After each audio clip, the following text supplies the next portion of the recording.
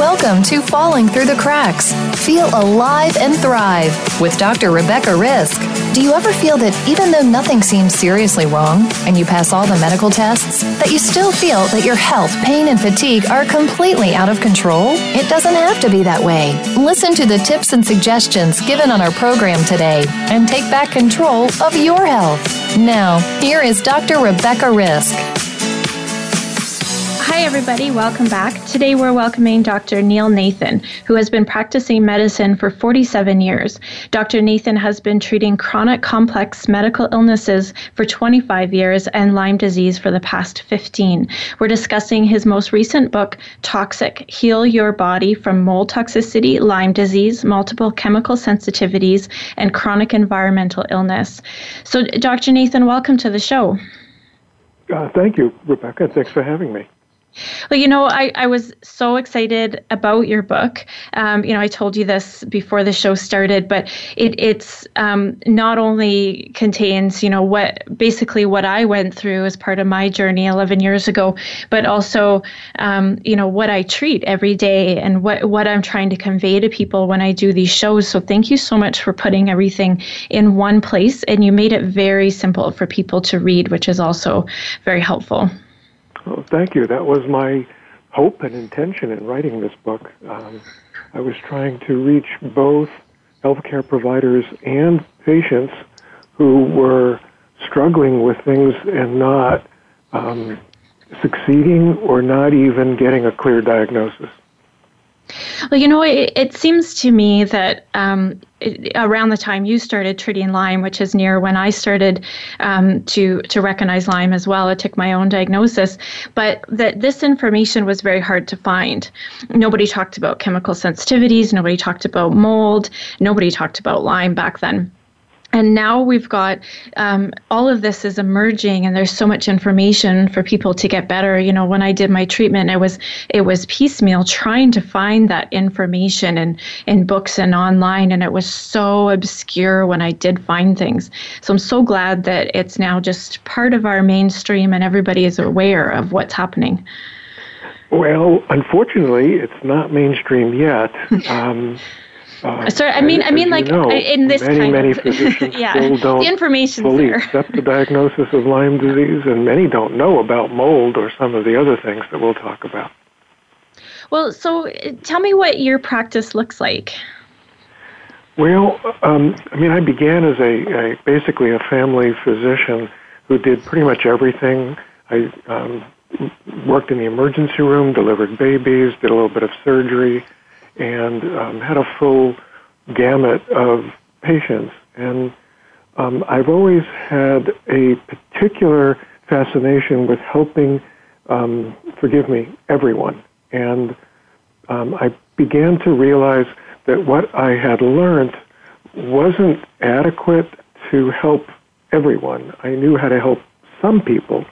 So I began to get referred to me, even from an early time in my practice career, more difficult patients that my colleagues didn't quite know what to do with.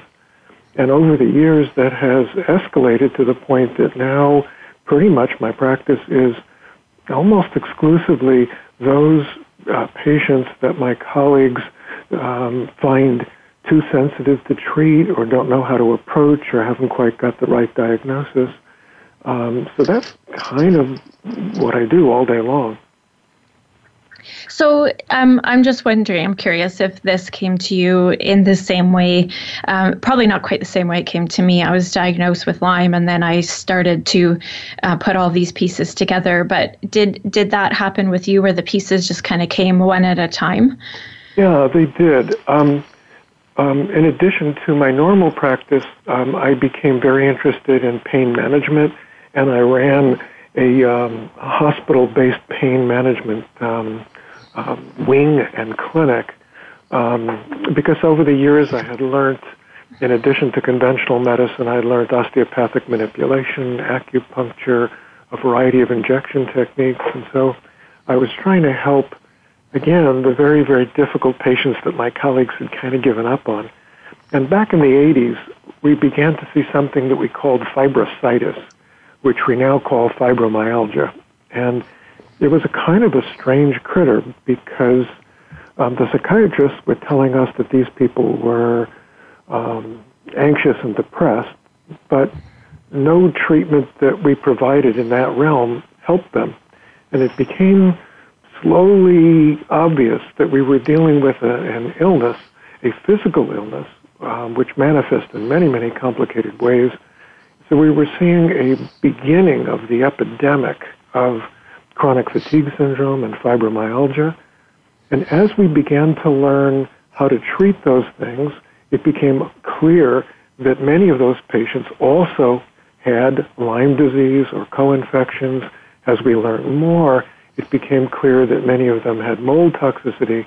So what we now know is a compendium of what we slowly evolved, as you described in your journey, just piecemeal. We began to figure this out, and I hope that my new book will put this together for people in a way that will make it clear and make sense, and also give them hope that there's a lot of treatments that they may not have been looking at yet. Well, and I think that's where a lot of people get to with treatment. Either they have treatment fatigue because they've tried so much that hasn't worked, or nothing's worked, so they're just fatigued because they've been sick and doing all these things.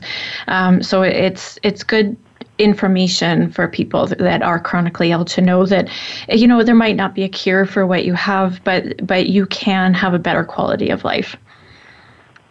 Yeah, I would like to believe there's actually a cure for everybody. I don't know if that's true, but I start every visit with that possibility. So I don't want to ever limit the consciousness of my patient in terms of embracing the possibility of cure.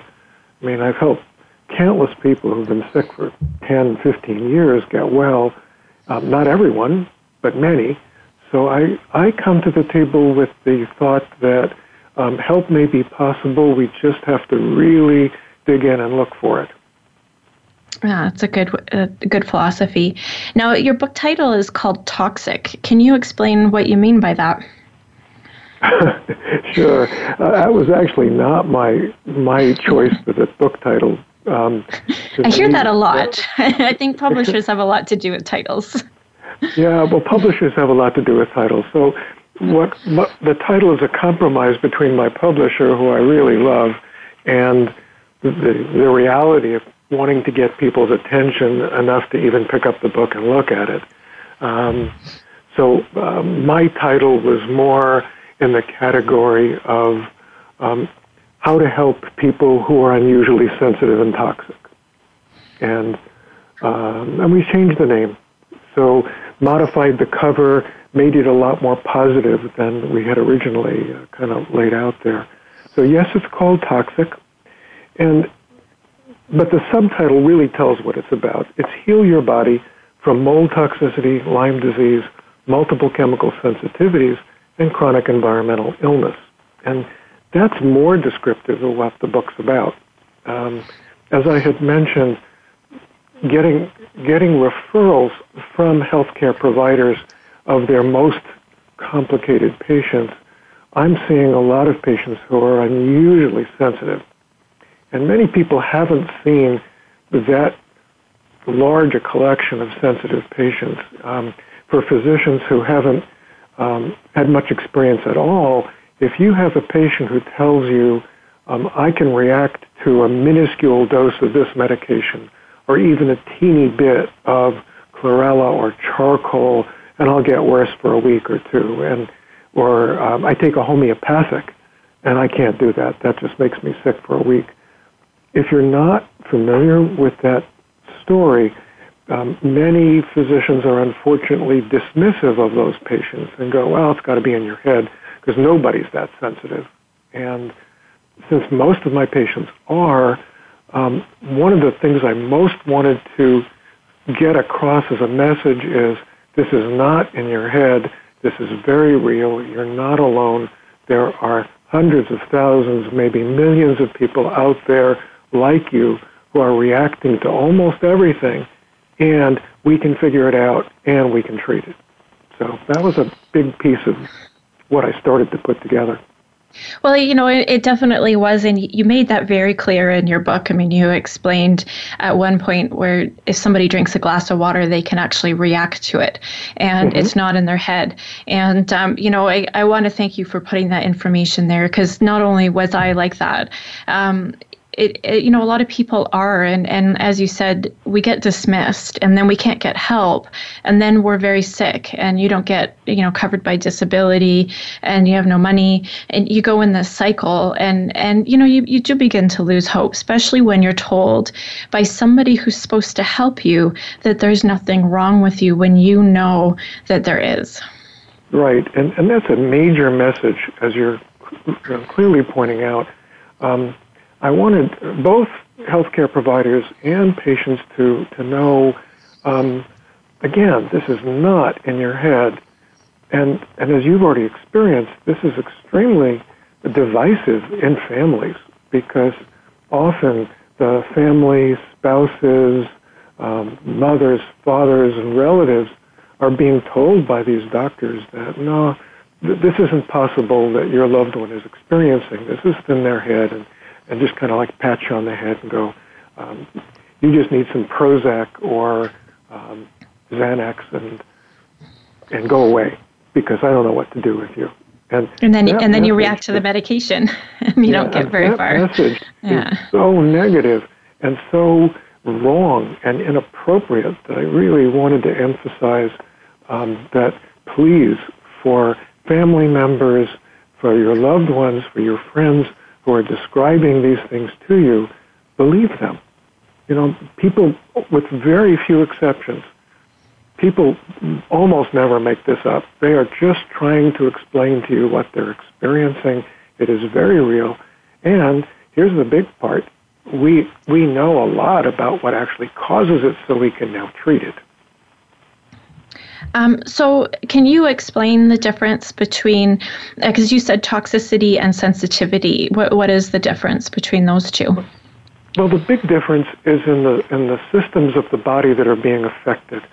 So sensitivity almost always involves a hyperreactive nervous system, where the brain and the specific areas of the brain are essentially inflamed, and they become super reactive to stimuli that normally you would barely even acknowledge.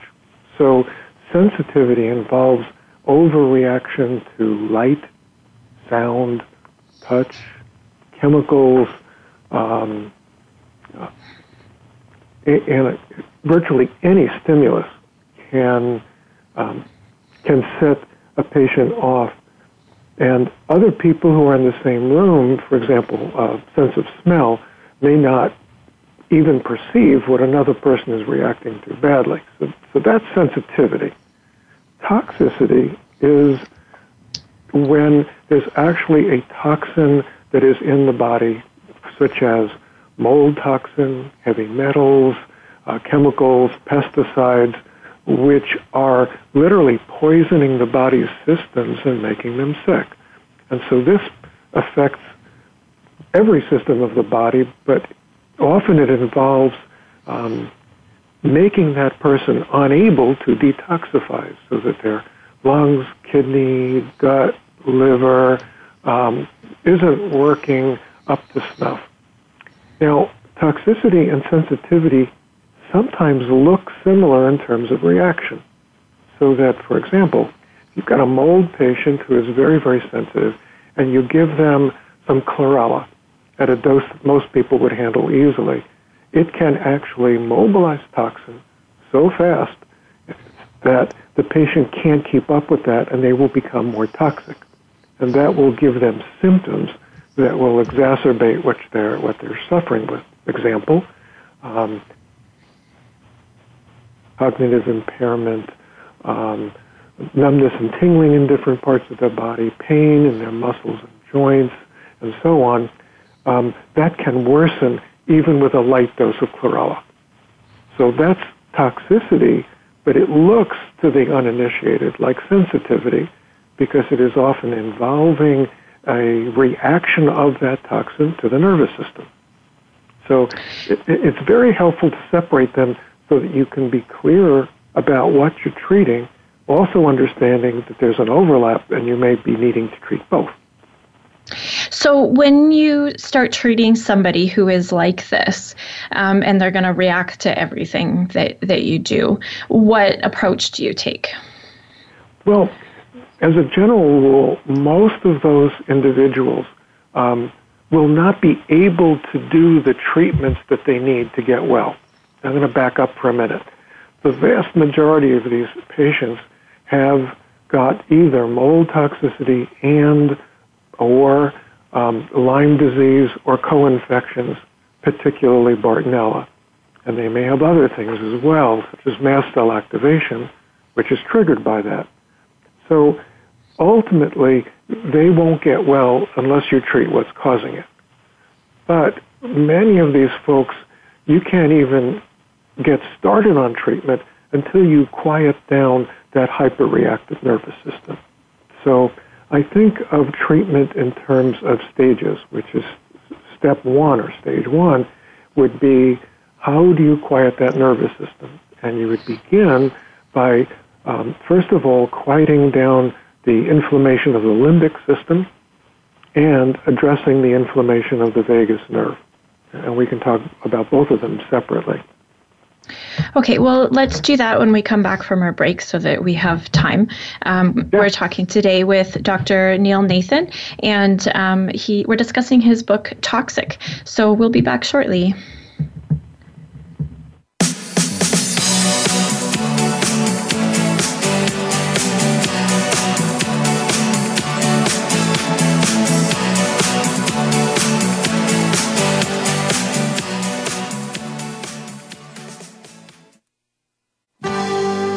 Your life, your health, your network.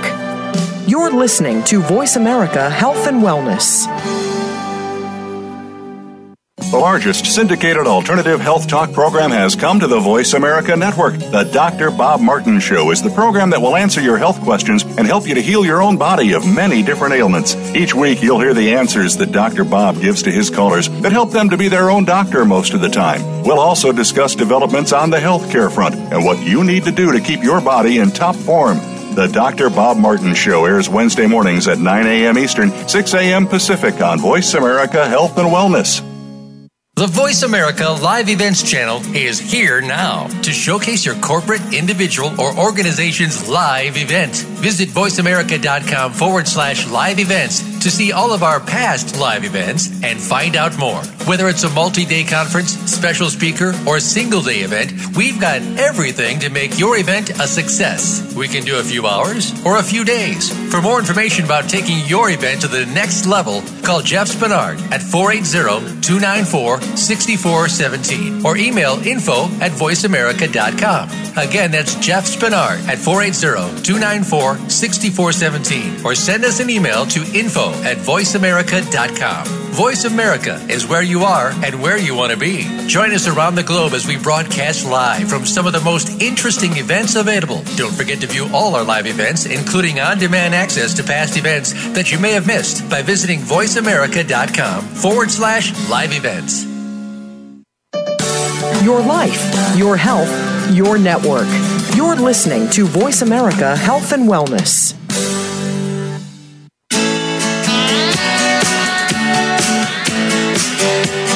You are listening to Falling Through the Cracks with your host, Dr. Rebecca Risk. To reach the program today, please call in to 1-866-472-5792.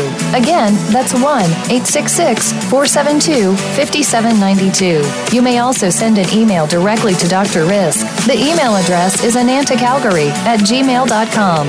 Now, back to Falling Through the Cracks. Feel alive and thrive.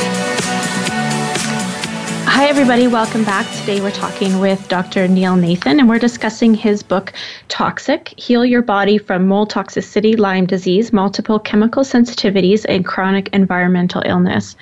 So, Dr. Nathan, before the break, you talked about inflammation of the limbic system. Can you explain to us what that is and how you would treat it?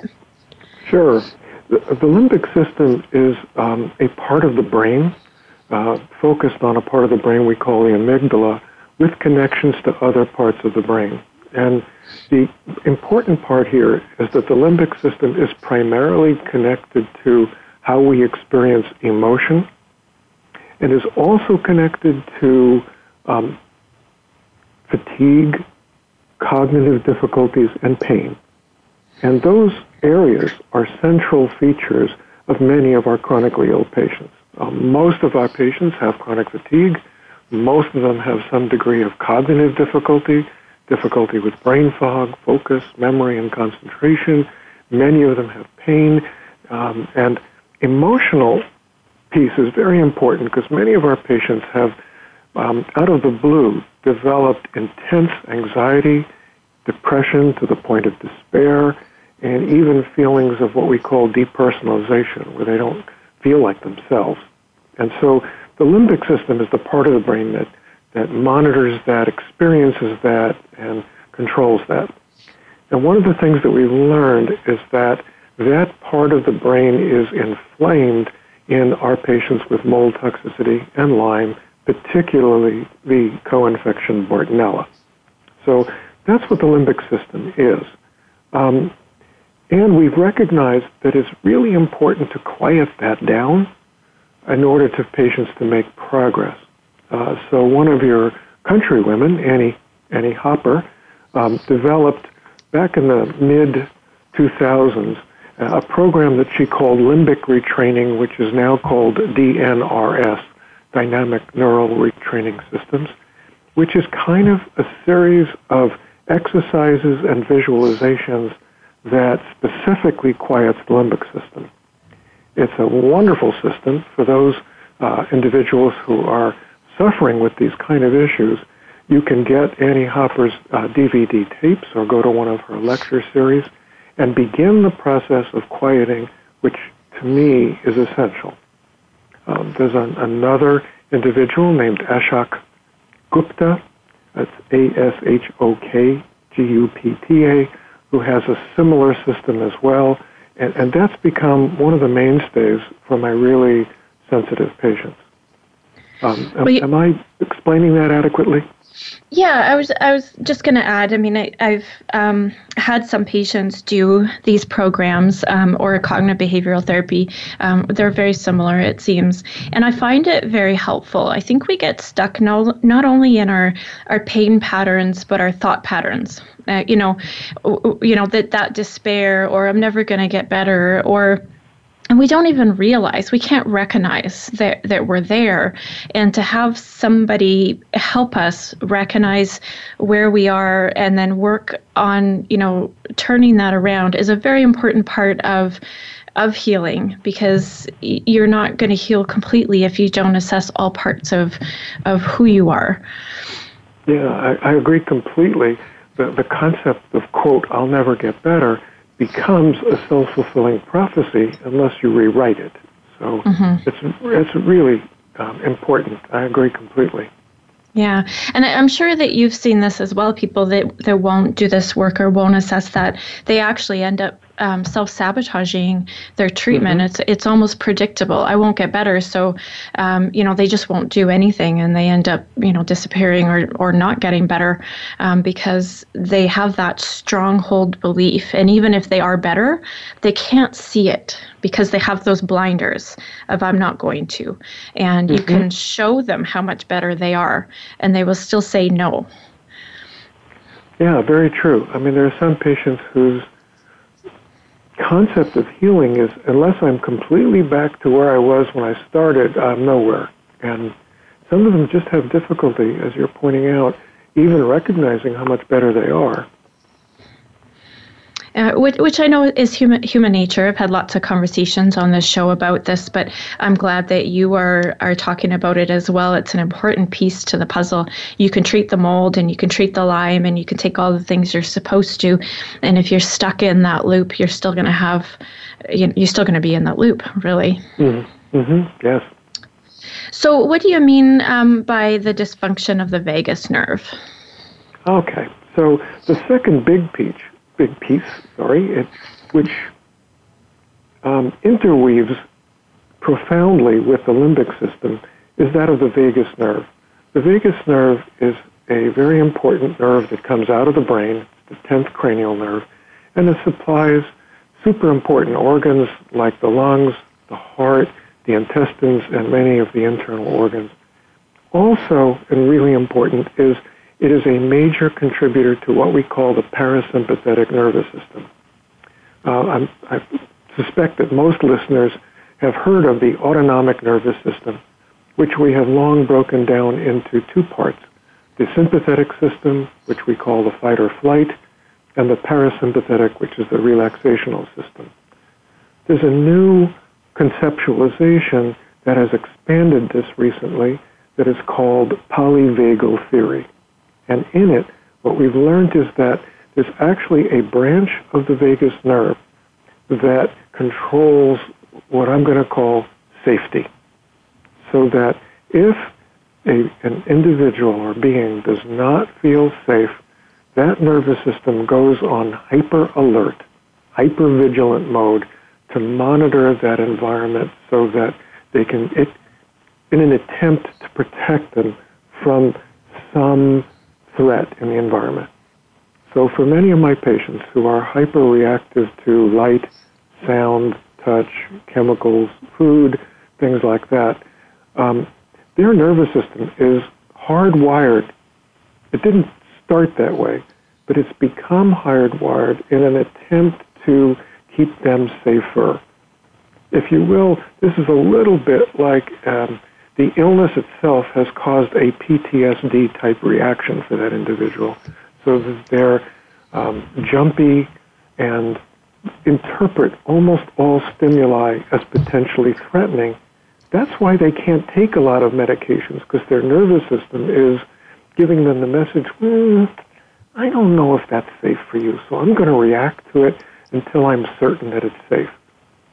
So a huge piece that we've also learned recently that dovetails with the limbic system is to quiet the reactivity of the vagus nerve to help that person feel safe.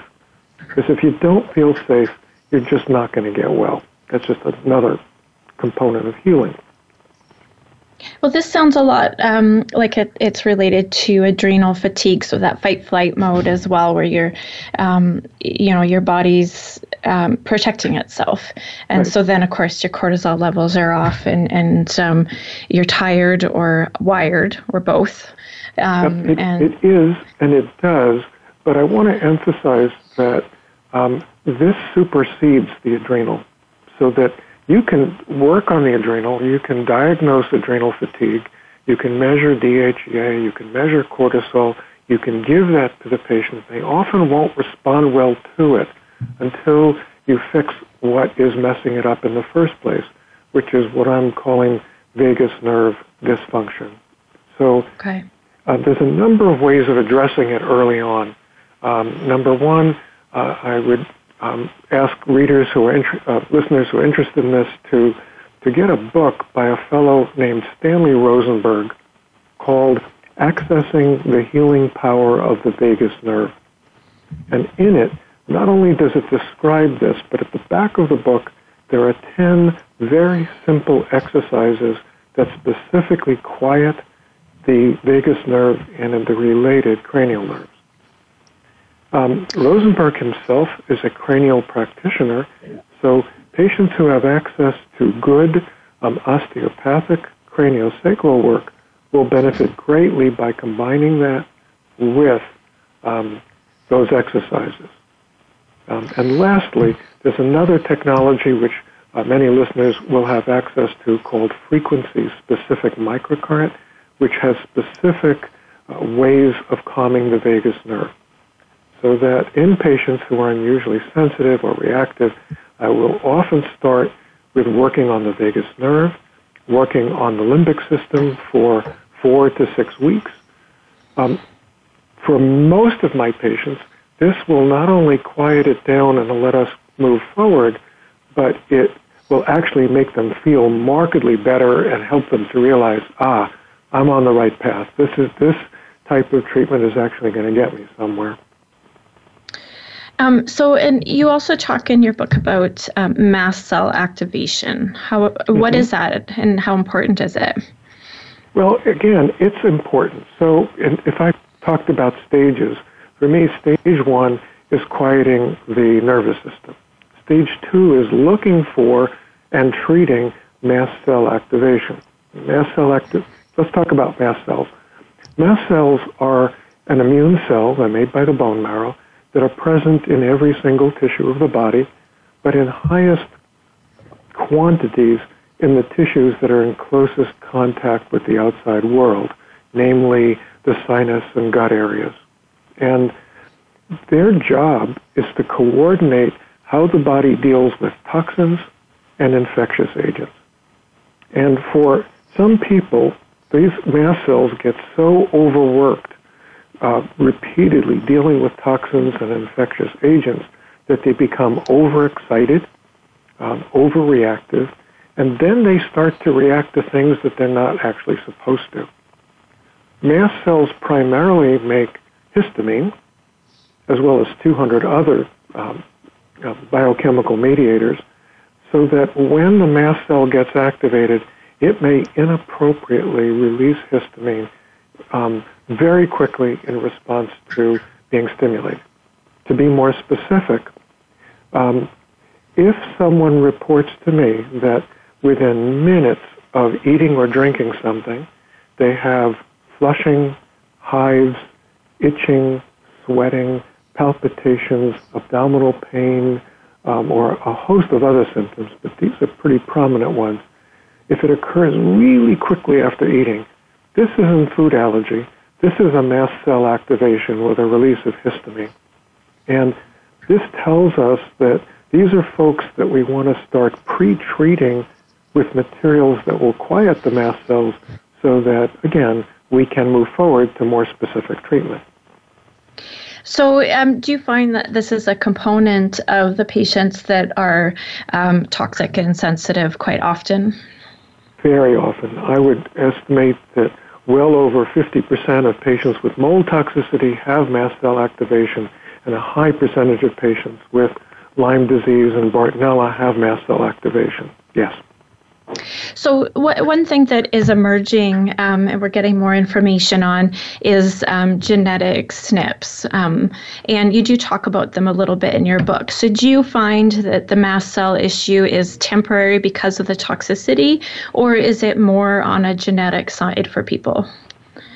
There is a rare genetic disorder which will cause mast cell activation, but it's mostly, from my perspective, not as directly related to SNPs as it is to what is irritating the mast cells, namely toxins, the most common of which is mold toxicity, and infections such as Bartonella. By far, that's more common. The SNPs may help us to address some of the underlying genetic potential that predispose some patients to get well. And I do have a chapter in the book written by an excellent practitioner named Bob Miller, who has developed some wonderful insights about which SNPs are the most relevant and how to treat them. So I would encourage folks that are interested in that to read his chapter in my book. I've heard Bob Miller talk, and I love the genetic aspect, but it does just show potential. We don't really know until we dive in there, what's going on and how permanent it is and if it's going to turn around. So really, it is also finding out what the root cause is, like you said, the mold toxicity or the Lyme or the metals or whatever else is going on.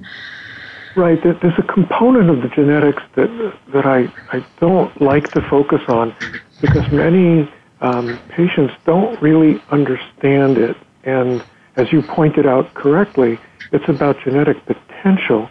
It doesn't mean those genes have been expressed. And there isn't any way to know if they've been expressed or not. We don't really quite know how to do that. And my concern is that a number of individuals have been told by practitioners that, genetically you're a mess. I don't know if you can ever get well. And I really not only hate that message, I disagree with that message because I don't think that hinders healing. We can incorporate that into healing, but the take-home message that you are genetically unable to get well is one that I think has caused a great deal of harm, and I really want to do what we can to undo that message because I don't think it's correct. Well, and I do agree with you. I actually love doing genetic testing with patients, but I'm always cautious because it can reestablish that I can't heal, and I don't want to do that. And genetically, I think I could be in a category of a mess, but I got better, and I want to stress that because although that had a component with how sick I was, because I was bedridden and I had 120 symptoms, I am better now. And it only took 3 years for that process to happen for me without the genetic testing that we have now. So no matter what you've been told or what's going on there, although it might be a component, it will not hinder. You just need to know what's going on and treat it. Yeah, and again, I agree completely. Yeah. We don't want our genetics to be an excuse that we can't heal. Because to be honest, I don't think it's a good excuse. No. We can circumvent that with a wide variety of healing strategies. Yeah. Well, and I point out to people that we can know that we have genetics for heart disease or type 2 diabetes, but that doesn't mean we're going to get it because we just look at, okay, so this was, say, someone in my family, a parent or whatever. I'm going to do what I can to prevent that from becoming an issue. So we can use it more as a preventative or just staying healthy on some regard, but it does not determine our future. Mm-hmm. Yeah, agreed. So we're going to take a quick break. We're talking today with Dr. Neil Nathan. We're discussing his book, Toxic, and we'll be back shortly.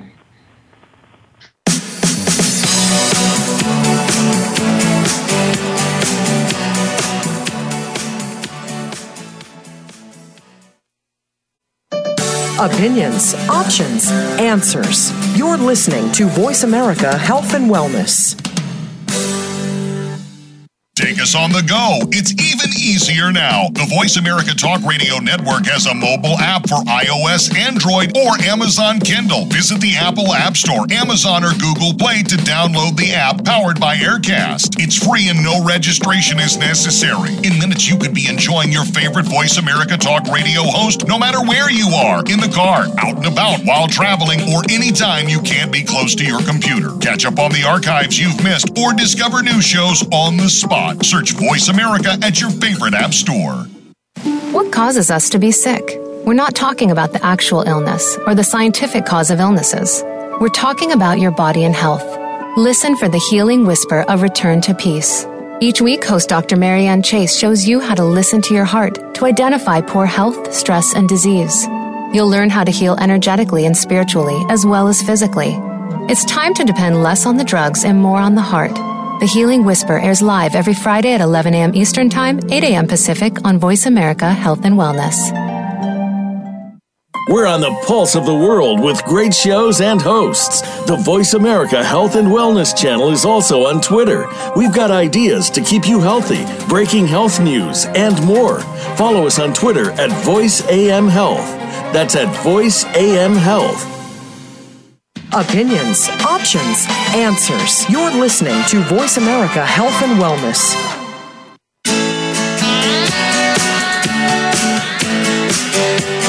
You are listening to Falling Through the Cracks with your host, Dr. Rebecca Risk. To reach the program today, please call in to 1-866-472-5792. Again, that's 1-866-472-5792. You may also send an email directly to Dr. Risk. The email address is anantacalgary@gmail.com.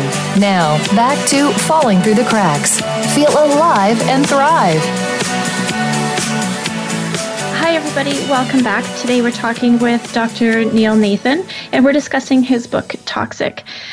So I was just wondering if you could let us know how somebody could even be aware that this situation that you and I are talking about, toxic, sensitive, Lyme, mold, is an issue for them. What would they look for? Yeah, a great question. So for listeners to think about, could this be you? Could it be a loved one, a family member, or a friend? what we're looking for is a wide array of symptoms, so wide that for physicians who don't know what they're looking at, they'll often say this is in your head. But we're looking at fatigue, cognitive impairment with brain fog, focus, memory, concentration issues. We're looking at pain for many patients, both joint pain and muscle pain, muscle weakness, dizziness, disequilibrium, where people lose their balance somewhat regularly. Very important, we're looking at intense mood swings, anxiety, depression to the point of despair and hopelessness at times, which seems to come out of the blue, looking at pins and needles sensations in various parts of the body, the sensitivities that we talked about. Now, a couple of symptoms are unusually diagnostic for this particular condition, particularly mold. For example, if you're experiencing electrical sensations or an ice pick type of pain, that's fairly classical for mold. If you experience an unusual sensation, like a feeling of vibration internally, could be anywhere in the body, that doesn't show up on the outside, but you can feel it on the inside, that's particularly diagnostic for mold or Bartonella. So these are the things we're looking at. If you've been given a diagnosis and the word atypical is in that diagnosis, for example, if you've seen a neurologist and they're describing atypical Alzheimer's, atypical MS, atypical Parkinson's disease, that word is a tip-off that you may be looking at mold or Lyme. If a neurologist is looking at seizures or dyskinesias, and they're calling them pseudo-seizures, again, that's a tip-off that this is what you're looking at. So those are kind of a quick overview of the kinds of symptoms that if you or loved ones have and have not been given an adequate explanation in conventional medicine, start thinking along these lines. Well, and I actually had all those symptoms, and they were exactly what you're explaining. So I like hearing that, at the time you're diagnosed, you feel pretty alone. And although I've talked to lots of people and done lots of shows, it's nice to hear that there is now this information, as I said earlier, for people. And it's taking less time for people to figure this out. It took me 14 years, and I don't think that average is as high anymore as it was, when you and I started dealing with Lyme. But thank you for sharing that. Sure. So when we're looking at mold, can you just explain kind of why that's an issue and what people should look for? Well, again, in terms of symptoms, that's what we're looking for. It's important that people start thinking about whether or not they have ever been in a moldy environment. And that would mean seeing mold visually or smelling it. One of the really important things we've learned is that if the immune system has gotten weakened, could be from Lyme or co-infections or from mold itself, that body becomes much more likely to let the mold start growing or colonizing in their intestines or in their sinuses. And this is a huge piece of the puzzle because for many, many patients, they don't get ill until many years after their exposure, because if their immune system takes a hit from either a severe infection, from surgery, from childbirth, any number of very stressful things will allow a non-intact immune system can no longer contain that, and the mold starts growing and releasing toxins into that body. Now, the person may no longer be in that environment. We learned this from some wonderful work done in a paper published in 2013 by Dr. Joe Brewer, who took 112 patients with chronic fatigue and measured their urine mycotoxins, the mold toxins in their urine, and he discovered, quite to his surprise, that 93% had significant amount of mold toxin in their urine. And even better, when he treated them, they got well. So as he studied those patients, he was a little bit baffled initially that many of them had no mold currently in their home or work environment. But as they reflected on it, they would say, 5 years ago, I was living in a really moldy house, or 10 years ago, or 15 years ago. So one thing for our listeners to be aware of is if you have these symptoms and have ever been in a moldy environment, this is something that may indeed apply to you. And the testing for it we have now evolved is quite accurate and involves submitting a urine specimen to one of two laboratories to get it analyzed. And that would be the Real-Time Laboratory in the States or the Great Plains Laboratory in the States. So what is the relationship between mold and Lyme? Totally interrelated, which is if you have mold, your immune system is weakened so that Lyme may flourish, and vice versa. If you have Lyme, your immune system is weakened and mold may take foot. So each weakens the body, and unfortunately in an exponential way. And also unfortunately, because of that, mold is much, much more common than you would think in Lyme patients. I would submit to you that many Lyme patients who have improved but have not gotten better may have mold that is undiagnosed and needs to be treated. And I really am hoping that listeners who are hearing this can take that to their healthcare practitioners and go, maybe I should be tested for it, because I will really encourage that. Well, and there's a misconception still going around about Lyme that the treatment will be short and that you'll get better with, a little bit of treatment. And if mold is playing a role, or some of the other co-infections or everything we're talking about, I'm going to say that's not the case, that it's not that easy.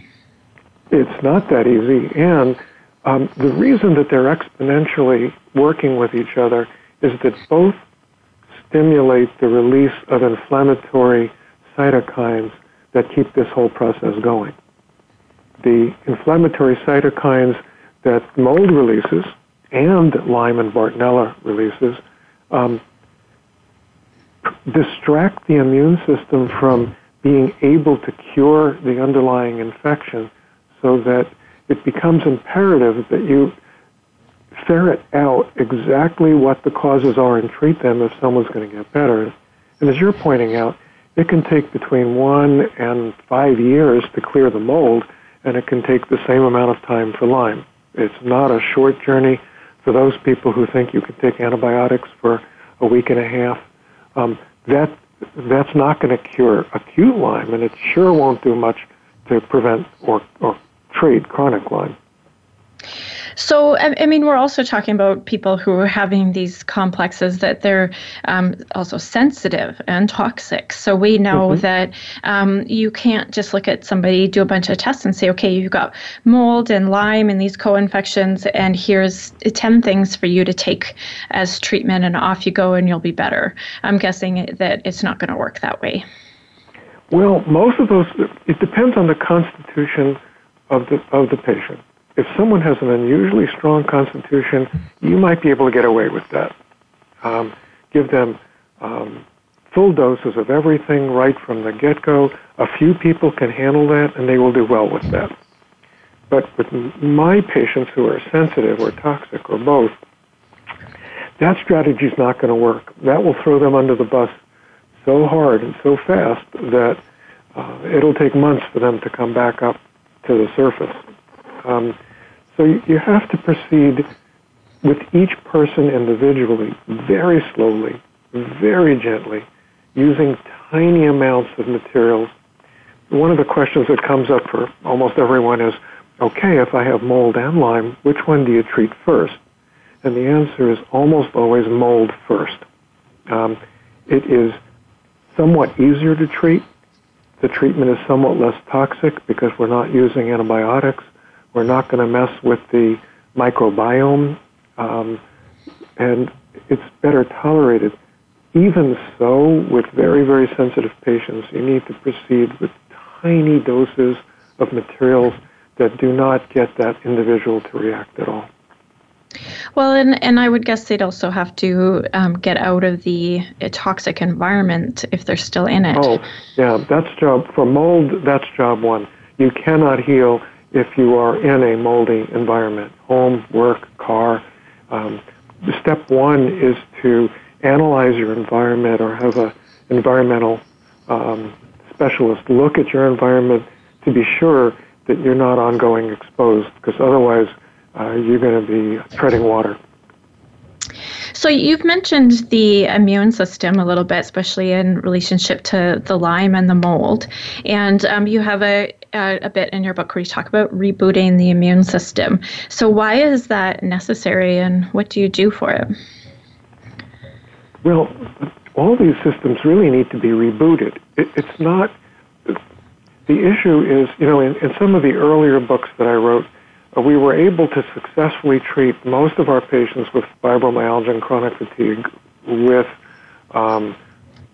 supporting their adrenal, thyroid, sex hormones, magnesium, getting the gut, the intestinal dysbiosis, food allergy, taking care of all of that really cured a large percentage of our patients.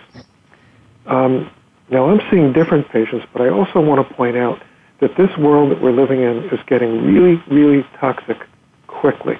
And we're not seeing the same thing anymore, where simply a little bit of adrenal support no longer has the same profound effect on that body. The growing toxicity that we have with heavy metals, pesticides, chemicals, electromagnetic stimulation, it's a different ballgame out there. And we really have to get our world cleaned up, and we need to do it now. We're running out of time, the luxury of time to think about it. This is on us already, and the epidemic that we're seeing of Lyme, mold toxicity, chronic fatigue, fibromyalgia, autism, neurodegenerative disease, we're talking millions and millions of people. This is not a small handful. So this is something we really have to begin to work with immediately. Thank you for saying that. It's probably a good place to be ending our show. I think that comes up on every show I do, that really the root cause of everything we're dealing with is how toxic everything is. Our food, our environment, our emotions, and our even our society, just with all the stress that we're under. So that's it. And if anybody wants to understand more about what we've been talking about, your book is really great for that and very simple to read. Can you just let us know how people can get a hold of that, or if they have any more questions, or if they need more information, what they should do? Well, sure. My book should be available from most booksellers, certainly through Amazon. It's got both paperback and Kindle components. You can go to my website, which is neilnathanmd.com, for more information.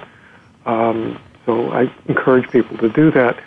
Also, I'd like listeners to be aware of an organization called ISEAI, ISEAI, the International Society for Environmentally Acquired Illness, which is going to have its first national meeting this coming May. And we are putting together a certification program for healthcare practitioners. And this organization, we hope, will be on the forefront of teaching healthcare practitioners about how to diagnose and treat these illnesses and put this all together. So that's perfect. You all will look at the ICI website. Yeah, it's about time that we had something like that. I want to thank you so much for joining me today. I absolutely loved this conversation. Okay, thank you so much for having me, and I hope that my book will be able to bring help to those countless suffering people out there that need this information. And definitely. If anybody listening wants more information about my story and what I went through, my journey's on my blog site at dr-risk.com, where you can also access all of my past shows for the last 3 years.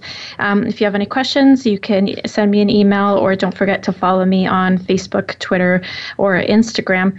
Thank you so much for listening today, and be sure to make today a great day.